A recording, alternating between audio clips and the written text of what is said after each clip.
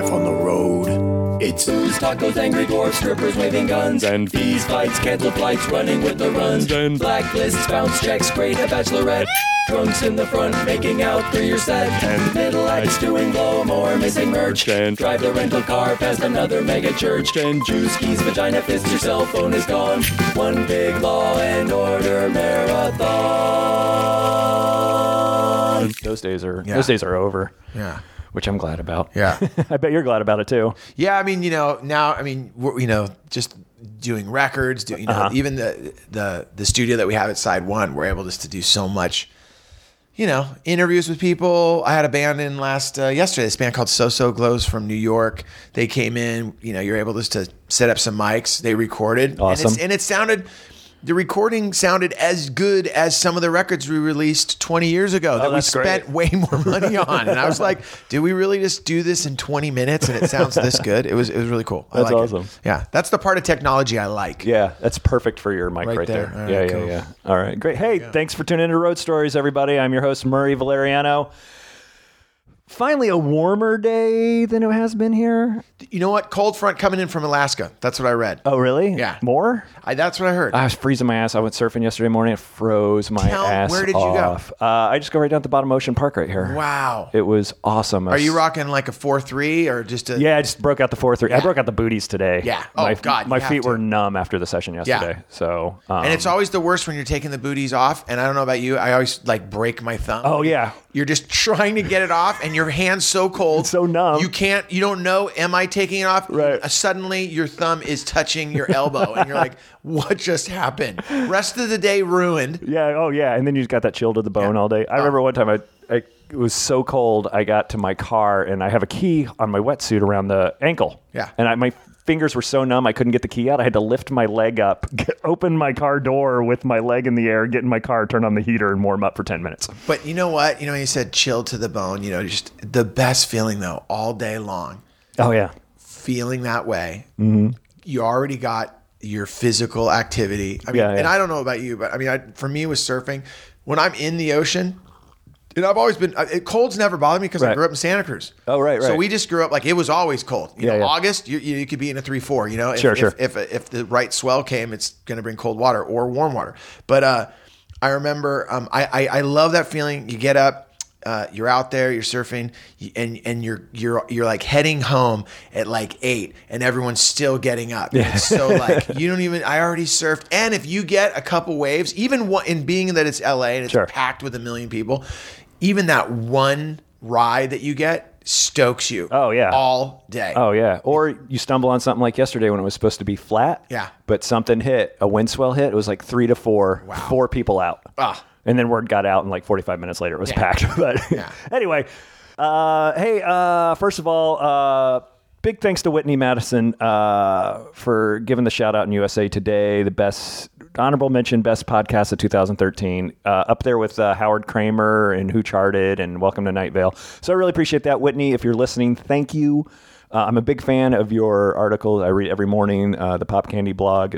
I check the surf report and I read Pop Candy and check my email. I do it every morning. So Whitney, thank you so much. That's got to feel great though, getting that, right? It was good because I didn't know it was going to happen. I didn't know she was going to mention it or anything, and it's nice to know that she listens to it. So it was good to kind of wake up to and see that. And everyone that when I saw it, obviously I'm on, I get, like you said, you get up in the morning, you do the emails, you check the Facebook. Yeah. I saw that mentioned on there for you, and I was like, wow. And a lot of likes, too. I'm throwing that out there. Oh, thanks, man. Oh, I appreciate that. Yeah. It's always a bummer when you have something great like that happen and you go, hey, check it out. Got this from CNN. Yeah. Excited. And it's 4 likes. But then you put something up told this guy to fuck off at the store. 75 likes. What? There's a kitten on a Roomba. Yeah. Saved someone in the water today. 2 likes. Yeah, exactly. Told a guy I hate him. 500 likes. I hate him too. Tell me that. Yeah. I saw him there. Well, I'm really excited to have you here. I haven't even introduced you yet. We went off on a rant. This is great. I'm excited. I'm going to call you this. I don't know if this is all right. Punk rocker turned comedian. I would say that's 100% right. Okay. I'm not saying you've turned your back on the punk rock because you haven't, because you still own Side One Dummy Records. Absolutely. Joe It's my day job, man. Joe Sib joins us. Also hosts nationally syndicated Complete Control. Is it nationally syndicated, right? Well, we're on. Is it national if we're on in 5 different cities? Yeah, fuck it. Okay, cool. Yeah. Unless they're 5 cities in town. We are Pasadena, Mar Vista, Santa Monica. No, we are. Because you're up in Portland. I was up in Portland earlier this year. Yeah. I love Portland. Portland was the first station that picked us up. Oh, great. Yeah. Awesome. The people up there, Mark Hamilton at KNRK, grew up in the Bay Area. And when I was a kid, I used to listen to him on the radio, which was a trip. And when I started doing Complete Control Radio, there was that station on in LA called Indie 103.1. And I remember that. Yeah. Hardwick had a show on 103.1. Steve Jones. Oh, right. It was amazing. Steve Jones, Sex Pistols, Henry Rollins, Black Flag. Dave Navarro, Jane's Addiction. That's right. Dickie Barrett, Mighty Mighty Boss Tones. Yeah. And then me, which was like, what's wrong with this picture? Right. Circle the thing that doesn't fit. Boom, me. It was so insane. The program director was this great, crazy guy that he was so willing to give people freedom on the air. Oh, that's awesome. I was working with Dickie Barrett at the time, and I would go in there and we'd have meetings about the morning show and just kind of hanging out. And one afternoon, the program director just said, hey, why don't you do a show here? And I was like, really? And he's like, yeah. And I'm like, when would like, what kind of show? He goes, do anything you want. And I'm like, okay, let's do a show that's like encompasses like old school punk rock, but it's not like a throwback like K-Earth 101. Sure. And new school punk rock, bands like the Menzingers, Dead to Me, stuff like that. And let's put it all together. And then let's also make it really like lifestyle based. Like, we're going to have, a pro skater, like, I've had everyone from Christian Osoid to Dwayne Peters to like surfers, what I'm saying? To motocross riders. Like, let's just encompass, the lifestyle, the whole culture. the people, that's great. Bring the bands in. And it started out as just like, let's see what happens. And that's 10 years ago. We're in that's the 10th awesome. year. And because I do radio at Side One, I'm the guy that goes for the cold call. Like, hey, we got this brand new band, Dresses. Sure. You should play them. They're cool. Check them out. What do they sound like? Got a good relationship with those type of people throughout the years. Because Side One's turning 20. We're going to be 20 years. Oh, wow. All right. Yeah, starting next year, which is crazy. I have to amend my statement earlier. Hardwick did not have a show on 103.1. He had it on Y107, which was in the late 90s. That was a different one. So sorry about that. I remember we were a pretty small staff, and I would have remembered seeing him. Yeah. What I was going to say, though, was the thing that was great, though, with doing the radio show was it really gave me an opportunity to, get in those other markets. But what it really led to was the whole comedy thing. Oh, yeah? Interesting. Because, I'd go on the air and we took, back then we take a lot of phone calls. People would call in. They'd love that. And right now, the reins are so tight on all that stuff. They don't, it's like you can only talk a certain amount of time. For my show, they let me pretty much do whatever I want. Oh, that's good. But the thing that was great was I would just tell stories, and at a certain point, someone said, hey, I love your stories. You're funny. You should do a moth. And I was like, oh, okay, what's that? And then I went down and checked that out. And I kind of was like, wow, I like that. I'd like to try to do something like that. And right around that time period, just a random thing, Matt Besser at UCB was doing, they do the ASCAT show. Yeah. He randomly sent me an email. He said, hey, man, listen to you on the radio. You got great stories. Could you come down and, be our guest on an ASCAT show? Oh, awesome. I didn't know what that was. Right. And for your listeners that do know it, they know how amazing it is. Sure. And for anyone that doesn't, it's basically you go to this theater. It's a Sunday night. It is jam-packed and some of the best improv artists ever. Like, ever. People, you're like, because I was like, improv, is that funny? That night, like stomach ache. Like, just how did this even happen? I would tell a story, the improv troupe would act it out. Sure. It was amazing. ASCAT's a great show. That's where I totally got bit. Oh, awesome. I was like, whoa, I want to try to do something like that. And that's 5 years ago. And I just, at that moment, I was like, well, how can I get involved with this? And I had an idea for a one-man show that like I would tell stories. Yeah. And I was like, okay, how could that work? And then I'm weird in the sense that like I've saved like so many photographs. Oh, you have? I have. I wish I did that. Dude, I have photographs. And it's weird because of the internet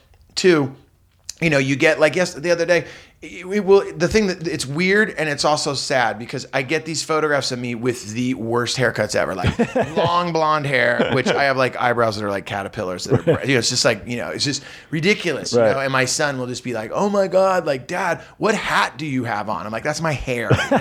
So, stuff like that. But the thing was, I saved all these photographs. So I came up with this idea. I'm like, you know what? I want to do a show with like the photographs I've saved. And I met this woman and we kind of started talking about different ideas and I came up with this show called California Calling.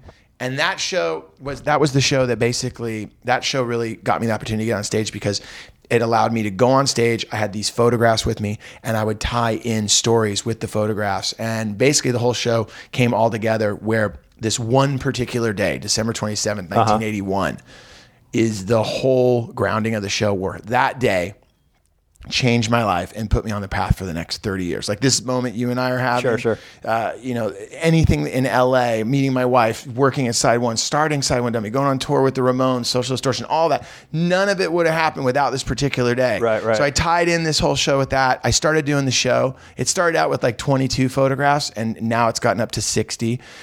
Flanagan at the Largo. Sure. Saw it, which I was like, the Largo, like, well, I've been there, I've seen that. Right. And he was like, mate, come down, do the show here. And he started letting me get up there. And that really led to like doing that show for a while. And then I'd watch the stand-ups, And I thought I was doing stand-up. Sure. Like, I'm doing stand-up, right? It's funny. And Flanagan's like, mate, you're not doing stand-up. And I'm like, I'm not? And he's like, no. He's like, I want you to come down here next week, and you're going to go in the small room for 30 minutes. So this is New Largo, not This Old is Largo. New Largo, Okay. yeah. And the one down there on La Cienega. Sure. He goes, you come down here, you have to go up there for 30 minutes, but you can't bring any of your photographs. You can't bring any of your, Flanagan props. did this? Yeah, Flanagan said, Really? he's like, you can't bring any of that stuff with you. And I go, okay. And he goes, and I want you just to go up there and just do your thing, And I'm like, okay. So I went down there, and I remember, it was a little small room, which I love. And, a bunch of friends came out. And I got up there, and, I did 30 minutes of this and that, and kind of had some kind of rough idea. And I got done, and I remember I walked back over to the sound area, and he goes, mate, you just did stand-up. And I go, I did stand-up? I go, that was stand-up? He goes, yeah, that was stand-up. It wasn't good, but you just did stand-up. I'll spit my coffee out, And sorry. that was the beginning of the road trip. That's great. And then at that point, I was kind of just like, I kept doing the one-man show. But I was really just, as a kid, I always just loved comedians. Awesome. So I was like, storytelling's cool, but I don't want to just talk to people about how I love skateboarding and Black Flag. Like, people dig that, but I also want to see if I can make someone that's just shown up in Irvine, California, and they have their chicken wings in front of them, Sure. their drink, their wife. They don't know anything about me. Yeah. They don't. There's only 10 minutes for me to try to get them to know me and try to build a relationship. And that was the big challenge of like trying to find material that would connect with a person like that. I'm glad we can be friends, even though I hate Black Flag. You're not a fan of Flag? I'm more not a fan of Henry Rollins. And I know he's not the original singer. I know that whole story. I've referred to Henry Rollins several times as the hipster's Ryan Seacrest. Oh, okay. I've never heard that. He just shows up everywhere. He's on every documentary. He's got an opinion about everything. Yeah. Anyway, I will say this. You know what? Oh,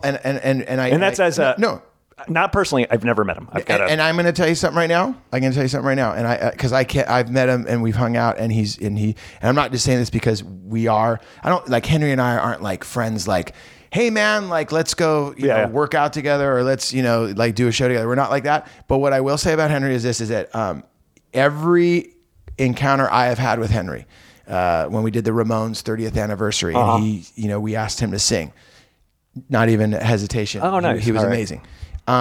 When I started doing spoken word, I sent him some of my stories, just like, what do you think? And he hit me back such a great email. And Henry's, like it said, this is a great medium for you. Continue, Henry. And I was like, medium? Like, I know what I have a communications degree. I know what a medium. I was so psyched. But I will say this is that I can see why he gets that thing, because he is everywhere and anywhere, and anytime they need a quote on some type of music related issue, they punk rock especially, they go to him. He does it. But all my dealings with him, and every time I've crossed paths with him, he's been nothing but totally cool and just cool, very cool.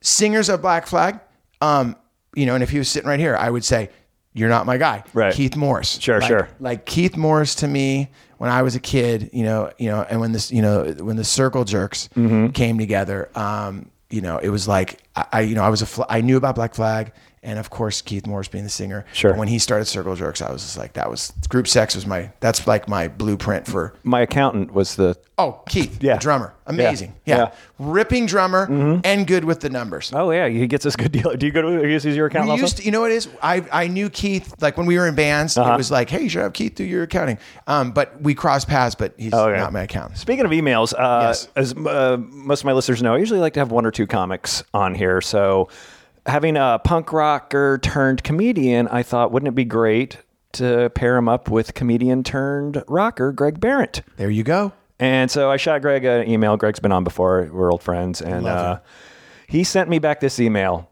Damn, I'm in Denver. I love Joe. Plus, you'll find Joe is all you need as a guest. Sweat her up. So, high praise from Greg Barrett, the comedian turned rocker. Yeah. And his band's good. The Rainy Monarchs? Can I tell you right now? Can I tell you right now? When him and I became friends, we did some shows together. For the whole time when I started doing stand up, everyone was like, "Oh my God!" Like people would come up to me, comedians. "Oh man, you and Barrett, man. Yeah. How long have you two known each other?" And I was like, "I don't know who's Barrett." And they would Greg Barrett. And you know when someone's so much telling you about someone that it kind of bums you out. You're like, fuck Greg Barrett. You're like, who's this guy? Right. I'm listening to Spotify or some streaming thing, and all of a sudden this guy gets on there and he's telling this story about a chain wallet and not being able to get in. I'm laughing so hard. I go and I look at my phone and I go, oh no way, who is this? This guy's cool. Greg Barron. And my friend goes, dude, that's Greg Barrett. And I'm like, that's the guy. And he goes, that's what I've been telling you. Yeah. So we became friends. But the thing that when he hit me with his music, I was like, oh my God, is it going to be like great bro, bad band? I mean, that's like how many, you have a lot of friends. Oh, sure. Like, oh my God. And comedians. Yeah. Great love bro, that guy, bad not comedian. funny. Yeah. I mean, like I'm the example of that. Joe Sib, love him. Not funny. Nice guy. He tries hard. He's got good heart. Yeah. I love when he's on stage, man. He's just trying so hard. The thing with Greg's band, he gave it to me. Didn't know anything about it. He didn't know that I love surf music. Oh yeah. I grew up with this show in San Jose when we were kids. It was the Saturday Night Surf Set, and it was on KFJC. I think it's even still on there. And that was what, as a punker, as a kid growing up, you turn on the radio and you're like, oh, surf music, that's cool. So you drink some beers, get ready to go to the gig. And when he sent me the record, I listened to it and I was like, this is really good. Then he sent me another song, gave me the whole thing, and so impressed. Went and saw them play live, and they deliver the goods. It's a good time. It's like, it's you can't help but when you're listening to that music, smile. Oh yeah, and plus Greg's just a great guy. Yeah, but I didn't know if the music was going to be good. It's really good. So now I have to ask the general question. This will probably be a lame question. What's the biggest difference? And it's so blanket, like you know it's coming. So, what do you find different between doing stand-up and playing in a band in front of an audience? I mean, that's so wide open of a question. I'm kicking myself for asking. No. You know what? It's not a lame question because that question. Because a lot of people ask me, like, why would you even want to go from being in a band to being a comic? Because all comics want to be rock stars. You know what? And I think for me, I encourage stage diving at my show. Nobody ever does it. I totally agree with you. I think that when we do a show together, you will stage dive. I will catch you. All right, that's how I want our show to end. We can end this podcast I'm going to today. feature for you. Yeah, we'll get Frank in here. And we'll get him. We can do stage dives with him all day. Oh, but I'm not catching that little bruiser. You know what it is? The thing was this: when I was a kid growing up, like I said, like my dad and my mom had this great record collection. Music was such a huge part of our life. Like they say that the two biggest senses to bring back a memory are sense of smell, number one, and then hearing a song. Oh, okay. I didn't know the second part of that. Yeah. For me, I hear certain music and I just know where I am in that point in my life. Growing up, I grew up in this little Santa Cruz beach town in the mountains, and my parents played music all the time. And it ranged everything from, say, the Beatles to Jerry Vale, Frank Sinatra, Dean Martin, because they brought that, they were from the East Coast, sure, Irish Catholic, so that was part of the upbringing. But then also, Jesus Christ Superstar, they Ray Charles, Bob Dylan, the Beatles, Eagles, a lot of music that would be played at our house, a lot of jazz too. And it's funny because recently my dad just gave me all those records. So I'm breaking them out at the house and just playing. Oh, awesome. I mean, seriously, playing records that Jim Croce, like when I was a kid, Jim Croce, I was the other night, I'm sitting there and I'm putting this record on, had some wine, my wife, my kids were all hanging out. This Jim Croce song starts coming. I start crying and my wife's like, what's wrong? And I'm like, I don't know. And then I realized I haven't heard this song since the last time we heard this record was probably 30 years ago. Oh, wow. It was insane. So for me, though, the other thing that he was sliding in there, though, was comedy. And the one record that he, when you're a little kid, now it's the internet for kids or whatever, but you see that image. And I remember it was the George Carlin live at the Santa Monica Civic, which were like probably walking distance. Right. Which one of my all-time favorite venues, saw Social Distortion there, Stiff Little Fingers, Golden Voice 30th anniversary. Never been there. Oh, amazing. And they just released the David Bowie Ziggy Stardust from there a few years ago. Amazing venue. And it's a venue that's so not for music, but so great. Right. And George Carlin's show live from Santa Monica was there. It was the 7 words. And on the cover, I'm looking at it as a kid.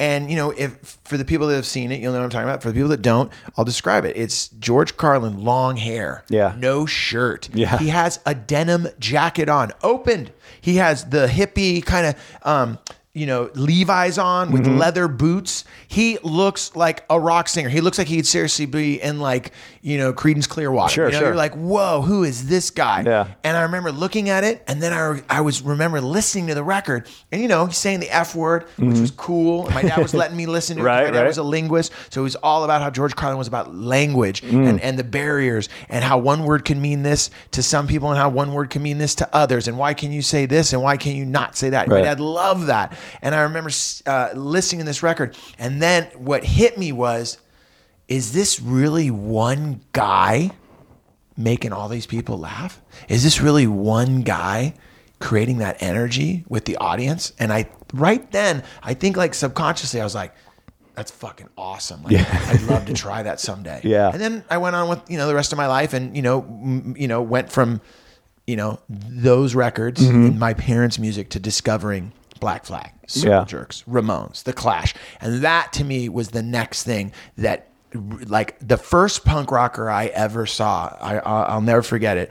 It was a kid at the skate park. My dad dropped me off, and these 5 kids came in, and they had like the jeans tore up with the combat boots. One kid was wearing like the long green overcoat. I remember one kid that had like a skinhead with like a bandana. Other kid had a mohawk. And when they came in, everyone in the park stopped skating, like 30 people on this like huge, massive place. And they just watched these 5 kids walk, and they went and they stood and hung out behind one of the big bowl there at the Keyhole, the Winchester Skate Park, and stood up in these, like, they had these stands. And they went up into the stands, and now everyone's like, whoa, look at those 5 dudes. And they were smoking. And I was like, fuck, that is gnarly. And there was this weird thing. It was like, I couldn't stop looking at them, and they weren't even doing anything. I didn't know what I didn't know what music was. Sure. I was like, whoa, those 5 dudes are dressed. I don't even know what's going on, but I know that those 5 people are making such a heavy impression on everyone in here. And some of the dudes that are skating are like gnarly guys, but they're like, who are those dudes? And then all of a sudden, one of them busted out the Ghetto Blaster and started, playing like the Germs or like 999. And then all of a sudden, at that moment, that was the first time I ever heard music that wasn't my parents' music. Right. Because up until that moment, I thought like my parents listened to ABBA. Yeah. I thought Dancing Queen, that's a jam. Like I was like, cool. YMCA, Village People. Yeah. No problem with it. I just liked, they like it, I like it. Yeah. So at the first time when I heard, that music, it was like, whoa. So like comedy and punk rock for me kind of hit me at the same path. To go back to your question, like what's the difference? I mean, being in a band, you're on stage with 5 other people. Yeah. Or 4 other people. And that's a great feeling. It's like you're up there and you're going through your moment. And when it's connecting the audience, in my case, the way that the audience would show their love for the band is stage dive. Sure. Coming up on stage and wanting to sing with you, or, the pit, the energy. I love that. Yeah. I love, like, when I was a kid, like, the live show is just everything to me. As a comedian, when you're up there, I can't help but think of comedy as I have a music mind. So like jokes to me, I write them like songs. Like, okay, here's my verse. The punchline's the chorus. I got to get to that chorus sooner than later. If the chorus is really good, maybe I'll hit it again. I don't tell one-liners. I tell stories. Sure. I've had to learn, quick that in punk rock it's short and it's fast and you got to get to the point. So with the storytelling, you cannot continually go back and forth on this huge adventure with the audience unless there's a huge payoff. And with stories, you can have a story that's 3 pages long, but it'll work on stage when it's a paragraph, like you pare it down. So the punk rock, I think songwriting thing really works well with that. The one thing I don't like about it is I don't like the traveling, and I loved, you roll into the club and you got your band with you and you're hanging out and you're joking around before and you got the beers and, and oh, that was rad, or if the show didn't go well, you're like, fuck them, man. Like in comedy, you're alone. Like there's no hang time. There's no like you're at the, it's like, there isn't that. And obviously when you get to the show, if you're on a show with people that, you're friends with, you hang out, Sure. But for the most part, you kind of, it is that part that I don't like, where you're alone with your thoughts a lot. And for me, that's a heavy thing. Cause I just I'm like, I start thinking about shit I shouldn't be thinking about. Right. And then there's you're saying that there's nothing better than, and I will use this example, and I've had Kyle Kinane on this show before. Love Kyle. But I was rolling through Sacramento on my way up to some gigs, and I stopped off to do a guest spot at Laughs Unlimited, and I walked through the door, and Kyle's featuring, and I was like, oh, thank God Kyle's here, and I was like, and then we just hung out and drank beers all night, and then before I took off for the next day. I mean, that's the kind of stuff, or running into him in an airport. Yeah. Ran into Ben Glebe at the airport, coming back out. And so it's that kind of like, it's lonely sometimes, and it sucks now with, especially with Frank, leaving Frank. Oh, I can't. That's the hardest thing for me. Before kids, I go away. I mean, I toured from the time, I was, Karen and I, my wife and I have been together 22 years, 23 years. I mean, forever. We've been together when the football helmets, we've been together for so long, they used to wear leather helmets, no bar in front. That's like how long, Ben Franklin was hanging out when we got together. He was at our first date. Kite in the air. He was always the third wheel, that guy. Yeah. Always the third wheel. But we've been together so long that I toured the whole time we were together. Mm-hmm. And I didn't stop touring religiously in a band until I was 33. I'm 46 now. So I've only really been home, 13 years. Wow. But with comedy now, when I, if I'm like, oh great, I'm going to go and do shows in San Francisco. Oh great, I got asked to go to Chicago. I'll be on the phone with my wife and she'll be like, Joe, you've called 3 times today. And this is how lucky I am. She'll be like, no more calls. Can you please go and have fun? Nice. Just go to the club early, hang out, go get some beers, but don't call here anymore because you're there now. And I'm like, okay, but it's just that moment being away from your kids and you're like, it's a weird thing. Yeah. It's hard right now because my wife's working full time on a movie. So she can't, I'm going to San Francisco Sketch Fest. I'll plug that later. Awesome. In fact, but she's like, oh, we'll come to that because she's going to be off. So now, and Frank's about the age where he can start enjoying things. And they're going to take care of you. They're going to give you a great room. Yeah. It's not going to be like, good luck on every, out of all the comedy festivals, like Sketch Fest, man, that was the first time I ever got invited to do anything from Janet. Got to give a shout out to Janet. Oh, Janet Varney. Love her. You know what I sent email to her about? So everyone was like, you should try to get on San Francisco Sketch Fest. You're from the Bay Area. It would be great. Janet's really cool. I'm like, I don't know who Janet Varney is. Mm-hmm. I went onto a website, Information Sketchfest. They had already, the submission date for your material had already passed, by a week. So I sent an email to her that said, regarding, and all it said was, I know I am lame. ... Yeah. And it was like, I know I'm lame. I was supposed to get this material in early. Here's a clip of what I do. Hope you dig it. I'd love to be a part of the festival. So then she hits me back. Hey, it's Janet Varney. I'm one of the founders of the festival. We'd love to have you. Let's work out some details. Awesome. But the regard was, I know I'm lame. For some reason, we've only corresponded to each other for the last 3 years with regarding, I know I'm lame. I won't. And she's even said to me let's start a new email. I'm like, no. I still wanted to say, I know I'm lame. ... That's all. No, she's awesome. As a matter of fact, I was supposed to do it 3 years ago and I couldn't because I had to go to New York. Yeah. And then the following year I forgot. And then this year she's like, don't forget, you're coming up. Yeah. So she's awesome. I did it in 2000. I did it this year, 2013, and I did it in 2011. Mm-hmm. And both shows were at the Punchline. And one time I got with Rob Delaney. Oh yeah, I know. Rob's a good friend. Yeah. God, that was amazing. He was great. It was he was just blowing up. It was just that night, he was getting in the rocket ship to take off. It was amazing. It was great. I got a little bit of a history with Joe Sib, which I don't think he knows. Uh-oh. Is it something sketchy? No, it's okay. Was Jägermeister involved? Maybe for me. I don't know about you. Here we go. Oh, no. I only drank Jägermeister one time, and we played Jägermeister ping pong. Like, if you missed a point, you had to do a shot, and I suck at ping pong. It was horrible. I've never touched it That's again. a trip to, like, AA rehab the following week. You got to look up David Tell's bit on Jägermeister. It's incredible. But you played in a band called Wax. Yep.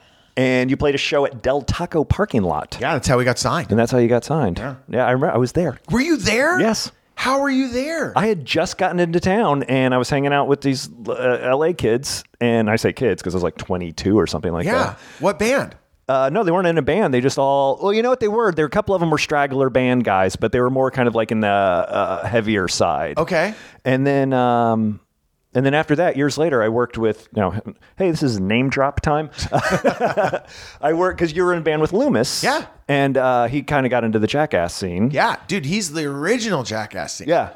I worked with PJ. Dude, PJ and I... Yeah. PJ was the part of the crew that we... God, that's crazy. I didn't know that. PJ is part of the original crew that all moved to L.A. Like, yeah, okay. So you might have been here for this. Okay. So PJ is Johnny Knoxville. Yep. I worked with PJ at a restaurant here called Chin Chin for years, and we used to live up on Franklin. And did you... and at that time, he was going out with Deb. Yeah. Right? Yeah. Okay, I'm right before on. the kid. Yeah. Or maybe just... Yeah. All right. So this is... So... He's not Johnny Knoxville at this point. He's still PJ. Right. Yeah. Got it. So I get fired from that job. I touch with people. Run into him. I get another job at a restaurant, and we start playing football on Sunday afternoons. Okay. And I suck at sports. My listeners know I'm not a sports guy, but it was fun, and it was like 4-on-4 2-hand touch. So we roll over to the park one Sunday afternoon, and we're playing football, and there's the guys playing softball. And I know it's PJ. It's Johnny Knoxville. Yeah. And so I'm like, I haven't seen that guy in a while. So I walk over, and I'm like, yo, PJ, what's up? And he's like, hey, man, how you been? I'm like, good. He's like, hey, we're playing softball, but our other team didn't show up. I said, oh, well, we're playing 4-on-4 touch. You guys want to come over and do it? So we played 8-on-8, 2-hand touch, which quickly turned into full contact. Those guys played so cheap and dirty, but like not in a... I still have scars, literally still have scars on my knee. We just walked out of blood. Game. It was at, I want to say, that park on Willoughby. It's on Willoughby Street. That's the park. It's on Willoughby because Jack, Handsome Jack, who's part of the Jackass crew, he lived in an apartment that's legendary that was right there. Like you drive down Willoughby and his house was like the last house before the park. So they used to always play behind there. And it was like beers, Sunday, baseball. Yeah. So that was all those guys still one of my favorite days of for somebody who's not into sports, it was a lot of fun. And then I remember going to work that night, not even be able to lift my leg. Sticking just all burnt and beat up and bloody and gross. But it was great. Then Johnny Knoxville blew up, and I hadn't seen him for years. And I worked on Ridiculousness for the first 2 seasons, and we had him on. So it was good to catch up with him again. I hadn't seen him since he really blew up. Yeah. So he was always, PJ, Johnny he was just always like, he was one of those guys, like, it was a weird, like when I moved to Los Angeles and I met the guys in Wax, they were all from Chicago. And I moved to LA. Goddamn Chicago again. Yeah, I can't escape Chicago. I knew like 2 people. I knew a handful of people that lived in LA, but it was pretty spread out. So when the original guys in Wax were looking for a singer, and I was a singer, we met, and it was this weird thing where like, I went up to their pad, and when I walked into their apartment, it was, Loomis and Soda and Dave, the guys that would end up being Wax, and then this guy named Jack. And then when you're hanging out, for beers that night, this guy would come in named PJ.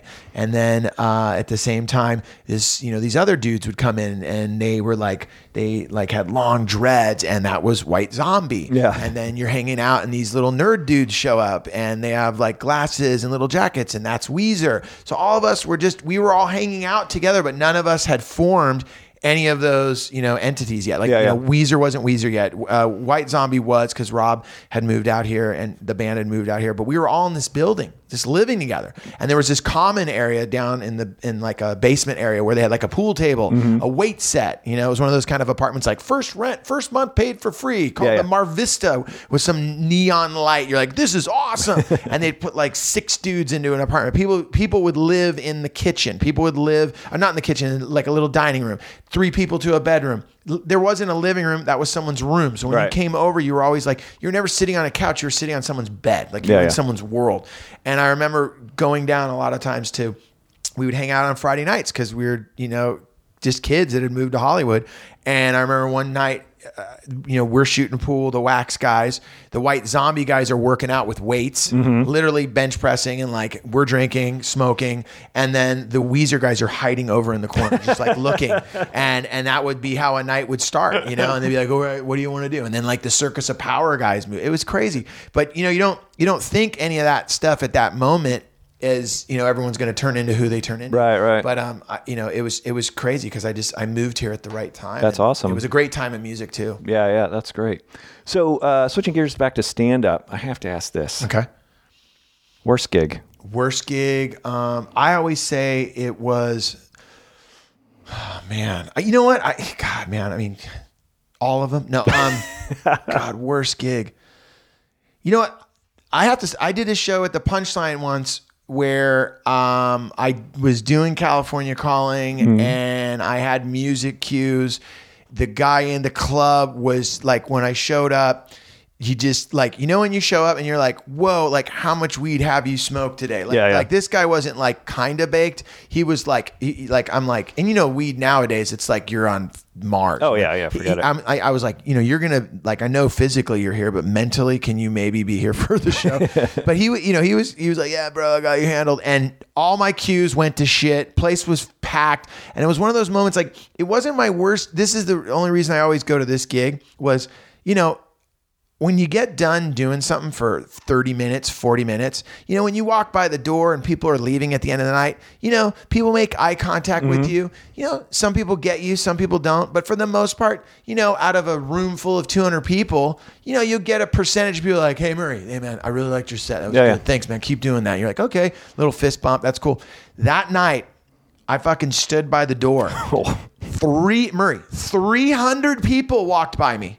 Not one would make eye contact with me. Ooh. Not one. Ooh. Like not even like I saw their eye look at me and they look away. Like I don't like whatever is going. Like you are so shitty that I don't want that to go in through my eyes into my heart. Like I don't want to. Like when when someone's like, I'm weird that way. Like when someone gets sick and they're like, yeah, I just got over having this, and you're like, really? And I'm like, I don't want to shake his hand because I don't want to fucking get that. Yeah. Like bad luck. Like this week I got in a car accident. So how you been? I'm like, fuck, I'm not shaking that guy's hand. I don't want car accident. I don't want to get rear-ended. I don't want to, or skating. You talk to the guy, he just broke his hip. You're like, fuck that. I'm not inviting him to come with us.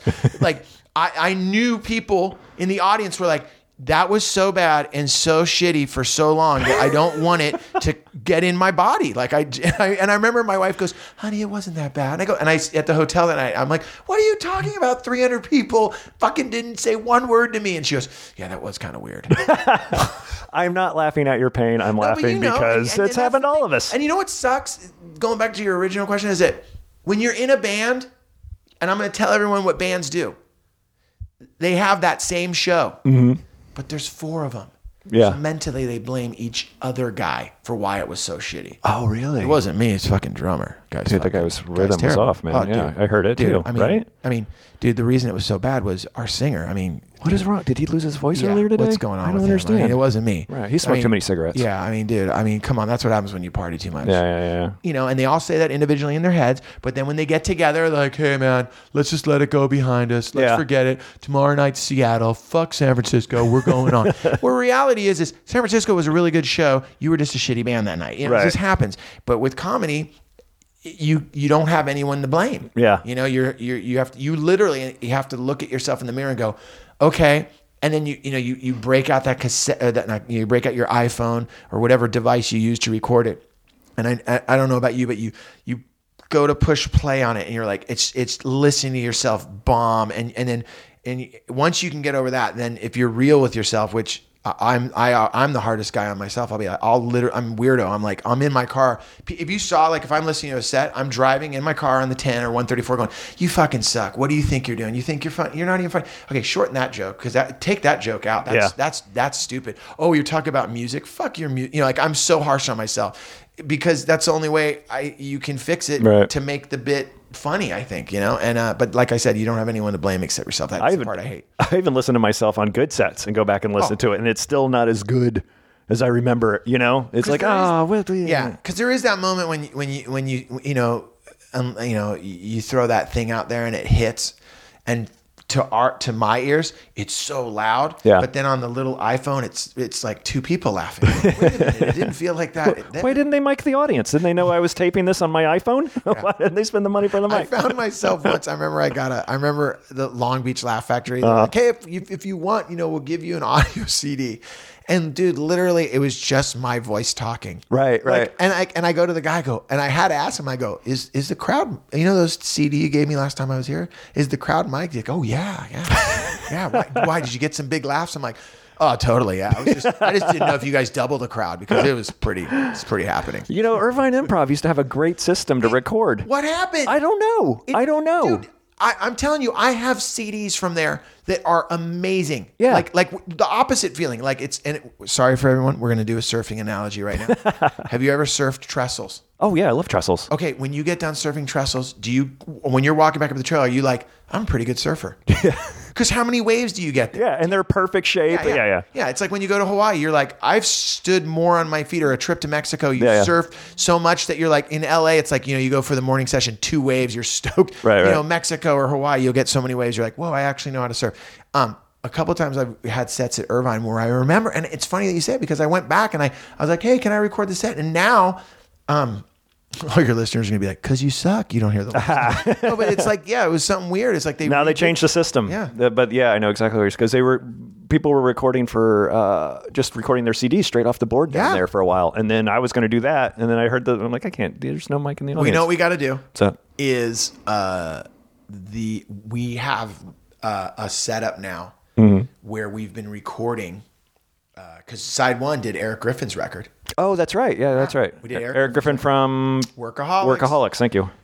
We did Eric Griffin's record, and then long story short, we've been doing these recordings, not Eric's record, but different recordings at the Ice House in Stage 2. And you go down there with room mics. Jan's, they're totally cool with it. They just go, I can't I'll open the room an hour early for you. Well, is that sufficient? And I got it down to an art now that you just go in there, 2 room mics, get the mic off of here, or 3 room mics, hide everything, computer, boom. And then you just, what you would do, Murray, is you'd headline the night, and then you'd have me on the show, just because it'd be cool. And then we would pack it out. And then we would just record it, and it's like the next day. You listen to it, and you're like, wow, that's like really good. It sounds great. That's a great room, by the way. I love that. Kira and I. And they let you do it. They don't charge you. They're totally cool. Oh no, I love the Ice. That's where I got started, actually. So really, yeah. So it's my home club. I consider it my home club. And I'm there a lot. There. Yeah, and I'm glad that they made that side room a professional room now, not a. Was it not originally? It used to be an outside produced room, and it was considered amateur, nightish over there. But now Rogan headlines it a lot, Al Madrigal, all those guys, and me and Kira did it last weekend. Kira Sultanovich, it's great. I love that vibe in there. It's great. You ever go home and perform up in San Jose? Yes, San Jose Improv. Yeah. Great venue. Love it. Everyone up there has been great. When I first started going up there. I also rented out this theater called San Pedro Square Theater, and I brought Helen Hong with me. I know Helen. Helen's been on the show. I love Helen, and I brought Grant Carter with me. So it was like the three of us. Grant ran into Grant the other day. Yeah, so the 3 of us went up there for a road trip. It was great, and I love going up north to do shows. The thing that was great was Eric Griffin let me feature for him at Cobb's, and I'd never done Cobb's. I'd only been into Cobb's when it was the music venue when I was a kid. Sure. And it was great, and we did 4 nights up there, and every night he packed it in. Oh, awesome. It was great. But yeah, I love going up north to do comedy, man. It's a blast, and it's cool because it's you have that connection with the audience just because I grew up there, so people come out that haven't seen me. Oh, that's cool. It's funny. I have a question that I ask once in a while. Have you ever had anything thrown at you on stage? But since you're from a punk background, then I don't think we have enough stories. Oh my God. I've had when, dealing with, going into the vein of road stories, I was on the way over here. I was because I emailed you, I got some really good stories, man. And you were like, we really like the bad ones. And I'm in my mind, I've tried to forget those. I know. I always write shit down, and I was thinking for worst gigs, in comedy, I'm such a newbie. I've been doing this 5 years, so I don't have the and then the heckler got on stage and fought with me. I don't have that story. And you will next time you come on. God, I hope I don't. That's I'm not a mean dude, and I don't ever want to like have that moment where like, I think if I don't know, like I think from being in a band, and because I've had people in bands tell me "fuck you," I hate you. Yeah, I've had people come up to me after shows, your band fucking sucks, and I'm cool with that. I'm like, okay, whatevs. Like it never really bothered me.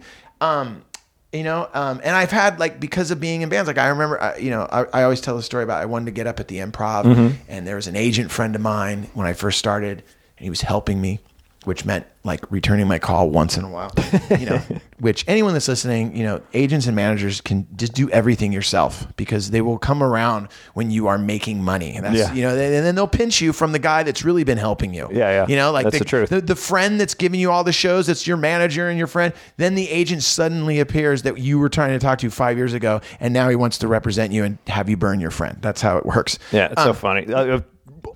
Go ahead. No, but you know what I don't know. Was that a rant that I? No, please. I interrupted and I didn't mean to. But do you agree?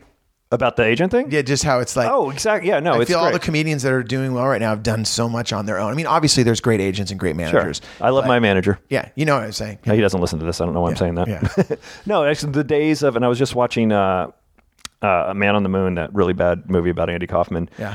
And how George Shapiro took him under his wing and helped form him. And like Bernie Brillstein used to do that. Days are gone. Yeah. Those days are over. I mean, I've been like to switch really quick from what I was talking about for a second, because it's important. I work with a lot of agents. I have great friends at CAA. I have great friends at APA. I feel like I'm thanking people at an award show. Right. I don't want my manager to get bummed. But you know what, though? I really do believe the one thing I love about comedy, though, is that it is very punk rock in the sense that the whole DIY movement from the 80s kind of morphed into comedy up in here. I do. I don't know if comedians know they're even doing it DIY. Like, I think they just like, I'm going to do, like, I think there's so many comedians out there that are doing it so DIY. Yeah. And that when I see it through my eyes, I'm like, you're fucking punk rock, man. Right. Like you put on your own show, you made flyers, you got all these people here. Do you know you're punk rock? Do you know that's total SST? Exactly. Like, and a comedian would be like, Kira Satanovich would be like, am I punk rock? I don't know. Like, right. What does that mean? Don't call me that. She'd be like, I don't like that. But you'd be like, you're punk rock. Or, Grant Cotter. I mean, he does all that shit himself. It's like, he's a little mini band. Yeah. And I don't know if they know that. Just for me being a dude from that, I just see that. And I think that's one of the draws that I love about it. I love that people are doing that. And I feel though that I still feel though, because I've managed bands and I've been the guy. Like when I managed, I managed the Boss Tones. I managed, when I've managed a band, it was my life. Like I really feel like when you're a manager of someone, it really like. I always tell someone that I like when I managed a band, I say like the difference between manager and record label is the band when you're just putting out their record, they can't call you on Sunday night. The record label, they can't call you because they go, I don't want to bother him. He's our record label. I don't want to bother Joe. It's Sunday. When you're managing someone, I'm gonna fucking call him right now. Yeah. This is bullshit. I'm gonna call him. I got to find out what's going on. And I feel that like that's the relationship that you want to develop with an artist. Sure. I think it exists out there. I'm sure there's great comedy people. Oh, sure. Managers that they love. Yeah. It's a tough thing being a manager, man. I would imagine. And I couldn't imagine managing a comic because. Man, I mean, at least with a band, you get a tour, it's 30 days, making $500 a night. Okay, there's a little bit of money that we can kind of keep our ship afloat, you know? With a comic, it's got to be like, I really believe in this guy, man. I hope it hits for him. And it might not hit for 10 years. Yeah. Well, again, those days are over. What was the thing that you were saying, though, before worst gig? I think that's what I was going to say about those days being over. But going back to that, the DIY thing, man, I think a listener named Patrick Hasty, wanted Kyle to come to his show. Yeah. So he found the venue and sold the tickets. Totally. And Kyle flew out and did 2 nights or whatever, put him up. And the thing that's great though, Kyle, if I'm right, he's managed by Dave Rath, right? Yeah, probably. Yeah. So he, huge manager. Yeah, and I love though that they have the relationship that Kyle could go and do that. Yeah. That that's someone that understands their client. Right. He needs to go do that. Yeah. And Mike Schmidt, I think, and Paul F. Tompkins will be like, hey, I want to come to this town. When 400 seats are sold, I will come. Yeah. That kind of sounded dicky the way I said it, but he's like, hey, I want to come to your town. Let's sell some seats. And then boom, he does that and he goes. Yeah. And then of course, Mike Schmidt goes and does 4 hours. And that right there though, that to me is that to me is like when you said the question a while ago, like, what's the difference between being a musician and now that you're doing comedy, what's that thing? For me, I don't really have like a different thought process because I'm just thinking that way. Yeah. Like, you know, I wanted to go do Seattle, the comedy club in Seattle. You know, I sent the email, you know, no response, sent the email, no response. Totally get it. You know, Sure. It's a legit club. And I'm like, okay, knew a guy that knew another guy. And they're like, you know what, man, I don't know if I go, well, you know, okay, what? And I'm like, okay, what do I do? I'm like, I really want to go there. I think I'm good for like 50, 60 people. Like, that's good. You know, I'm thinking, I could feature for someone. No, okay, that won't work. And then a friend of mine, I just go, you know, I'm like, okay, who do I book shows with up there? There was this girl named Lori Lefevre, and she's like, yeah, you know, she books shows, punk rock shows, rock shows. And she's like, there's this little theater called the Rendezvous. I think you'll love it. Went up there. I never wanted to go anywhere else. It's 50-seater. It's nice. a 50-seater. They give you the door. Nice. There's a guy that stands out there and collects the money for you. You have to pay the sound man $20. You have to and you have to pay like, you know, tip the guy that sits there some money, and then you're like, okay. The guy who sits there what's he get? Like $10? I don't know. You know what? He doesn't. That's really, a good gig if you can get that. Yeah, gig. he really doesn't want anything. But you just go, here you go. Here, I'll give you some drink tickets. Yeah. He's like, but I gave you the drink ticket. You know, here you go. But you know, but no, like, you know, and it's this great little room. And the couple times I've been up there, it was cool. And it was like, I met this comic named Eric Lincoln Hurst who did comedy, and I met him at Fun Fest. And then it was like, I'm from Seattle. I'm like, hey, you should be on the show. And then I go, hey, why don't you book all the comics on the show? You booked all the comics. We all went up there. Awesome. And it was great. It was That's like a great. real like community thing. I loved it. That is awesome. That is really. And I just feel like, you know, that's what I think. I think that's what people can bring to comedy. Setting up that own venue for you to get up and do things. Now it's got to be a lot. Well, this is going to sound kind of dickish, but and I don't mean it. It's got to be a lot easier now as a comedian doing that than it was being an indie punk band to set that up, right? Totally. But also like when I, you know, being a 46-year-old man is just easier because I have like, you know, when I was a little kid though, I was a little kid though. Like I remember my dad. I would live with my dad, and I remember I wanted to. There was when I growing up in San Francisco, there was a place called the On Broadway, and then there was another venue called the Mab. And this guy named Ness used to book the Mab, and the Mab was like where Social Distortion would play, and you had to be 21 to get in. I had an ID. I was 15. I had an ID that said I was like 30, and it was a military ID. And my dad was like, Joe, what is this? I think he even helped me get it. He was like, all right, and I'm like, and I remember I used to go, and the people there, knew that, but it was different times so that the kids in there, everyone sees the band, we all leave. But I remember I wanted to play there so bad, and I remember I would call and I'd leave messages for Ness, and Ness is like he's my age, he's a 40-something-year-old man, probably 50. And I remember he called my house, and my dad answers the phone, and he's like, yeah, can I speak to Joe Sib? And my dad's like, like who's this? Oh yeah, this is Ness from the Mab, and my dad's like, what do you want with my son? Like he could tell this is a grown man. He's like, hey, he's singer Frontline, right? We have a gig on Friday night. We want to know. And like my dad, I remember my dad handing me the phone. He's like, hey, they're calling you back.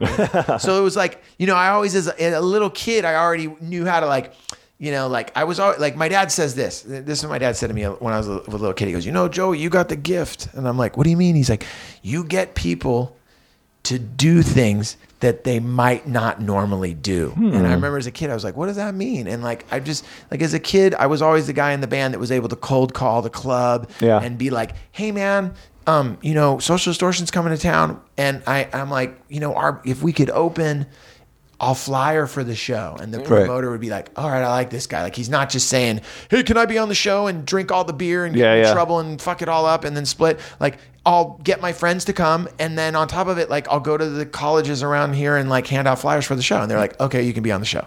Awesome. So like, I kind of, like, as a kid, I kind of learned that. That's what led to starting Side One. It was just the same thing. Yeah. Like, no one wants to put my record out. Okay, I'll put it out. You know? Like, that's how we just started doing it. That's great. I mean, I have a friend, and he's a comic, and I try to help him out, give him some booker info and stuff, and he'll call him twice and be like, yeah, the guy didn't call me back. Yeah. I'm like, dude, you got to fucking get on it, man. You got to. It's tough though, because I feel like this, and for people who are listening too, I got to preface with, because I know someone's listening like, you know what, dude, fuck this guy. Either you're funny or you're not, and that's bullshit. And I agree to a point, because there are so many comedians, and we could list them that are so, I mean, I know for me, I can say this, there are so many comedians out there that are way funnier than me, way funnier. And that I really believe are like on the status of like, man, I knew him when, like, and you know, like I see these guys and they're performing and I'm like, oh my God. And then, you know, you see them all of a sudden they get on bigger shows and then you're like, oh God, man, that, you know, that's amazing. You know? Sure.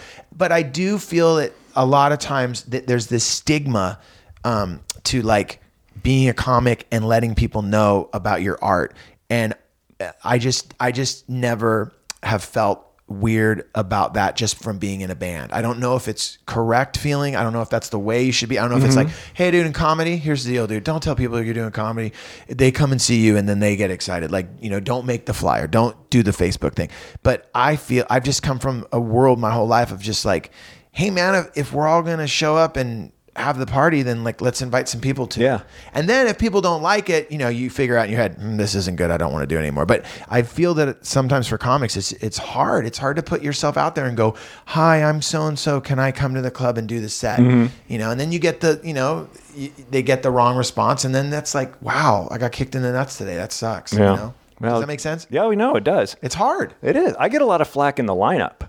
Like people find out I'm in the lineup in the water. Sorry. Oh. People find out I'm not the lineup on the bill. People like this morning, my friend Mark was like, why don't you ever tell me? But for me, when I go surf, I just want to go. Yeah. And forget about it. Even though I surf with Graham Elwood. But you know what though? I think though that there is something about like, I think, you know, you don't want to like go to like, I think that's smart. Like, you know, like, you don't want to go out and surfing and like be pitching yourself to people to come see you do comedy. Yeah. Because with comedy too, like, and we all know this, like when you invite someone to a comedy show, for them, it's a little bit like you're inviting them to a musical. That's what they think. And let's face it, musicals suck sometimes. And you're like this, and then they come once, and if it's not a good show, they're like, I did the time. Please don't ask me to do that again. And you're like, I totally get it. Right. So there is like a method to like, you know, creating that, you know, that I guess like group of people that want to come to see you do what you do. I feel weird about it on Facebook. Like I don't like with Facebook, like I'll post something, but then sometimes I feel like,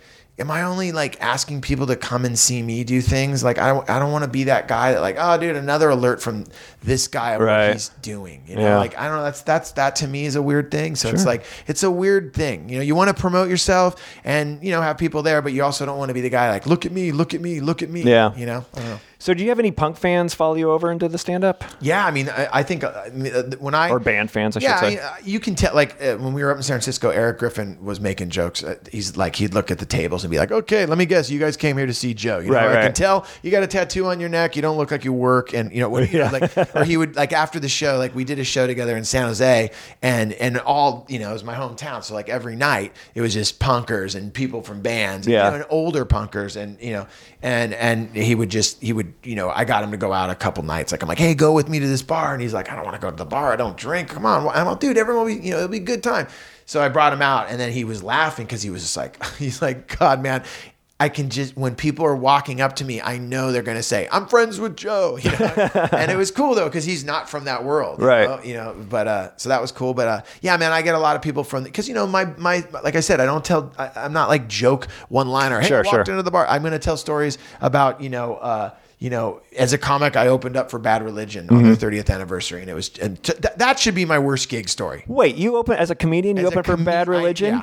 Yeah. Let's hear it. Okay, Nightmare. All right. Yeah, you know. By the way, I love Bad Religion. Go on. Yeah, I love Bad Religion. Sure. Right now, can I tell you right now? Me and you, we're gonna go see. Let's say we're gonna go see Bad Religion. Frank's got a sitter. You and I are going to dive into some beers. We're not on as fathers until, say, 11 a.m. tomorrow. So it's on. Who did you marry? No, just kidding. There might even be some Jägermeister ping pong. Sure. Oh, yeah, okay. So you and I show up at Bad Religion, right? Okay. I don't care who it is. Maybe Kyle Kinane. But if a comic walked out on stage, what are you and I getting? We're middle finger in the air, man.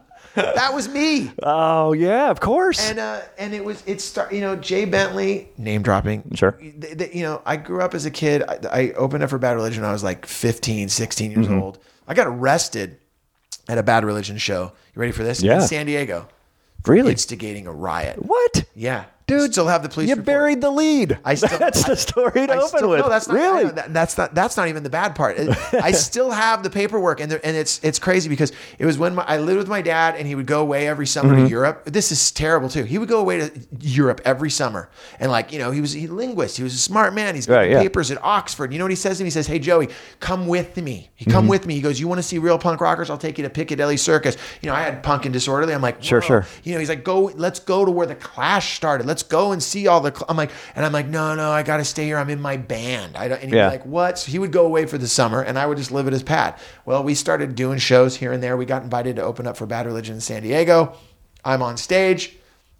We're going through our set, and the police come in, and we get word while we're on stage. The San Diego PD is shutting down the show. And I, had read like, what would Jack from TSOL do? Right. What would Ron Riaz from Black Flag do? What would, and I was like, I'm going to have my moment, right? Yeah. And I'm like, you know what, man? We just heard that the San Diego PD want to shut us down. Big roar from the crowd. I'm like, whoa, I like that. Because up until that moment, they hated us. And I'm like, whoa, yeah. And I'm like, man, are you going to let them get away with that? And I'm like, whoa, this is cool. And we had a song called Fight Back. Okay, that's the name of the song. So I go, this next one goes out to San Diego PD. It's called Fight Back. Fastest song we have, Chaos Erupts. I'm like, this is fucking great. All of a sudden, dude, I'm like, whoa, whole crowd going crazy. I suddenly look around where our shirts were, where all of the merch is. People are just running out the door with it. All of a sudden, I'm like, holy shit, cops come in, blah, blah, blah, it's going on. That's Chaos Erupts. I go down, we end, the sound gets pulled. We're off stage, boom, boom, we're hanging out. All of a sudden, it's like a half hour later, and I'm standing there, and all of a sudden, it's just like 4 cops are just surrounding me, and there's this woman with them, and she has a Winchell's bag of donuts. And I'm like, whoa, who's the mom with the cops? And the cops are like, hey, you're a singer of that last band, Frontline, right? I go, yeah. And I'm so stupid. I'm like, yeah. Like, I'm at like, why? Did you guys dig that? You want to take a picture? Yeah, I'm in that mode. Like, I know that was pretty cool what I did, right? And they're all, you're under arrest. I'm all, what? And the mayor was there of San Diego. The mayor? Because she was buying donuts on the street when the police showed up. Oh, that's hysterical. I always thought it was so cool that she actually never bailed the Winchell's bag of donuts, like had it there at the punk rock show during the riot. I got arrested. It was this thing, and they, basically, I didn't have to spend the night in jail. They let me go. I thought it was behind me. 6 months later, my dad is at the house, and I never checked the mail. I'm 17, 18 years old. I don't check the mail. Nothing gets sent to my house. All of a sudden, my dad, he's like, hey, what are all these? What's this stuff from? We're sitting at the table, Monday Night Football. He's like, San Diego Police Department. And he's like, what's? He reads one. Reads another, goes deeper. He's like, what? Hey, can I talk to you for a second? What happened on August 3rd? And I go, what? And I'm like, it's October. I'm like, I don't know. Right. He's like, because we have the same name. So Joseph Leonard Sibiano Jr. And he goes, you've been cited under arrest for section 497. And I'll never forget, he calls the Campbell Police Department. He goes, oh yeah, can you tell me what, like, that's before Google. Right. Can you tell me what section 4972? And I remember we're both sitting there now because my brain is going like, San Diego, what happened in San Diego? Okay, we went down there with Bad Religion. That was cool. All of a sudden, as he's looking at me, he goes, 49 instigation of a riot in a public place. Thank you. He goes, he just looks at me, and I remember he just took all the envelopes, and he just forced them. He goes, handle this. I don't want any more of this shit happen. And I'm like, and I remember I was like, what do I do now? And it, that's awesome. Best part about the police report when I finally got it, and the reason I saved it was it had the police officers detailed report of what happened. And the best part was it's like says what I was wearing. Singer of band, leather jacket. I'm like, yeah, bleach blonde hair, bandana. I was so stoked on that. And then his version of the story was the police came in and they asked to shut down the show, and the lead singer of the band Frontline extended his left arm with the middle finger gesture and shouted, fuck you pigs, fuck you pigs. And even my dad was like, you know what? I know that you would never say fuck you pigs. This isn't like 1960. Yeah. You might say fuck you, but you don't. I've never even heard you say back off squares. Yeah, so much. But that's awesome. The reason that Bad Religion had, that was when I became friends with them. Because they always told that story. So I opened up for him. As a comedian. On their 30th anniversary. Incited another riot. No. Jay was like, come out and tell one of your stories before we go on stage. It'll be great. Yeah. And and I had a story about, when I wanted to see Bad Religion as a kid, I I wanted to see them. They came to town, and it was for Easter. It was Easter Sunday, and I, Italian Catholic, trying to tell my dad that I'm going to go see Bad Religion on Easter Sunday. He was like, no, that's never going to happen. But I begged, I pleaded, I did this whole, and basically my dad found out there was a speech contest going on at my high school. And he said, if you enter the speech contest, which I didn't even know where that room was located, if you enter it and win it, I'll let you go to Bad Religion. So Jay's like, tell that story. It'll be great. Yeah. So I come out on stage. I think it's going to be amazing. And dude, they gave me a sound check. The place is packed. There's 2,000 people. Sure. The blues. I come running on stage and the crowd's like, I'm like, wow, okay, cool. I think they thought I was the radio guy to announce Bad Religion. So I go, hey, what's up, everybody? And I start to go into my bit. And as I'm going into the bit, you can just feel all 2,000 people just suddenly it was like the tide, I'm like, okay, this isn't feeling good right now. And then at that moment though, this kid up front, this young kid, he just yells out and he's tatted. Yeah. He just yells out. He's all, I fucking love you, Joe Sib. And I'm like, rad. And awesome. it felt really good. Right. But at that exact same moment, up in the balcony out of the darkness, I just remember hearing at this, that kid ended what he said, his love affair with me. And then immediately following was a group of guys that yelled, fuck you, Joe Sib. And then that didn't feel good at all. And I'm like, whoa. So now it is completely silent. And I'm sitting there and I look down at this kid and I'm like, wow, man. I go, I hope you're not with those guys. He's like, you know what, man? If those guys got a problem, I'll go up there and make them shut up. And then those guys in the balcony go, really? If that kid wants to come up here and make us shut up, have him do it. Crowd goes crazy, dude. And while I'm sitting there, I haven't said anything. I haven't even started the bit. And I'm sitting there, and this young dude, I'll never forget it. He jumps up, climbs up the side of the barricade, goes up under the thing. It was like Spider-Man shit. Climbs over the barricade, and all of a sudden, there's 5 dudes throwing down with each other. Really? Crowd's going crazy. And then it just dawned on me at that moment, I'm like, are there really 5 dudes fighting over me right now? Is that what it's come to? And I remember I did your maneuver. I go, hey, thanks a lot, man. I'm Joe Sib. Give it up for Bad Religion. And I did a stage dive. Oh, nice. I just stage dove off. And I remember I went back around and Jay Bentley was like, dude, what is going on? I look and there's a young kid fighting 40-year-old men up there. I go, I don't know. It's comedy, man. Slam the mic down and stage dive. I never even got into a bit. Oh, that's hysterical. That's awesome. Sorry. Joe, man, I want to thank you for coming out today. Did I talk too much? No, you didn't talk enough. Okay. Thank you for doing this. And I got to say to everyone, too, that Marie and I met at Flappers through our friend Brad Stewart. I want everyone to go and check out Brad Stewart's comedy. If it wasn't for Brad Stewart, I wouldn't have learned a lot about stand-up. He really, he was the first guy that would actually talk to me about comedy. Cool. And he had to move back home. His dad got sick, and I thought that was a really strong move for him to do that. Yeah, definitely. And he's out there doing great. So if you're out in, what is it, Omaha? Is that where he lives? Nebraska. And he's so funny, and I want him to come back to LA, but if you can check him out. And the last shout out I want to give to you is to you, because we've talked about this forever. Oh, this has been a while. And since probably Flappers. It was, yeah. I think we went out and that was the night that the show got canceled. Yeah. And we were all cool with it because we all went and got cheese fries. Yeah. Drink some beers. You're totally. Cheese fries with ranch? I'll do this than a set. This is great. But I have to correct you. We met once before. Okay. At Del Taco.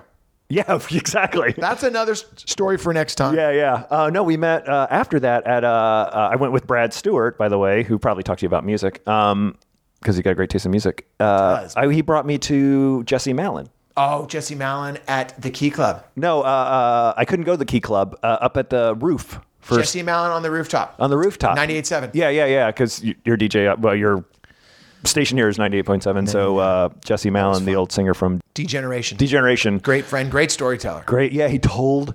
All right, I'm just gonna give you this story because he told the greatest. You interviewed him before the show. Can I ask you a question? Yeah. Can I ask you a question? Could Jesse ever come on the show? I would love. Okay, I'm gonna hook that up. All right, hook that up. His stories are amazing. Are you gonna tell the Switch story? The knife story? No, I was gonna tell the Joey Ramone story. Okay, which one? Oh, by the way, somebody mentioned I should have musicians on my show, and so that's why my first thought was Joe Sib. We did a combo. Yeah. So combined them both. I'm not going to tell Jesse Malin's story because if he you know what? Let's work on why don't we do this? Let's work on getting him on the show. Yeah, let's do it. Yeah, we can have you back because I'm sure I just scratched the surface. I would love to, man. I would love to, and I want to let everyone that's listening. Thank you so much for taking the time to hear me ramble and rant. And I have this thing.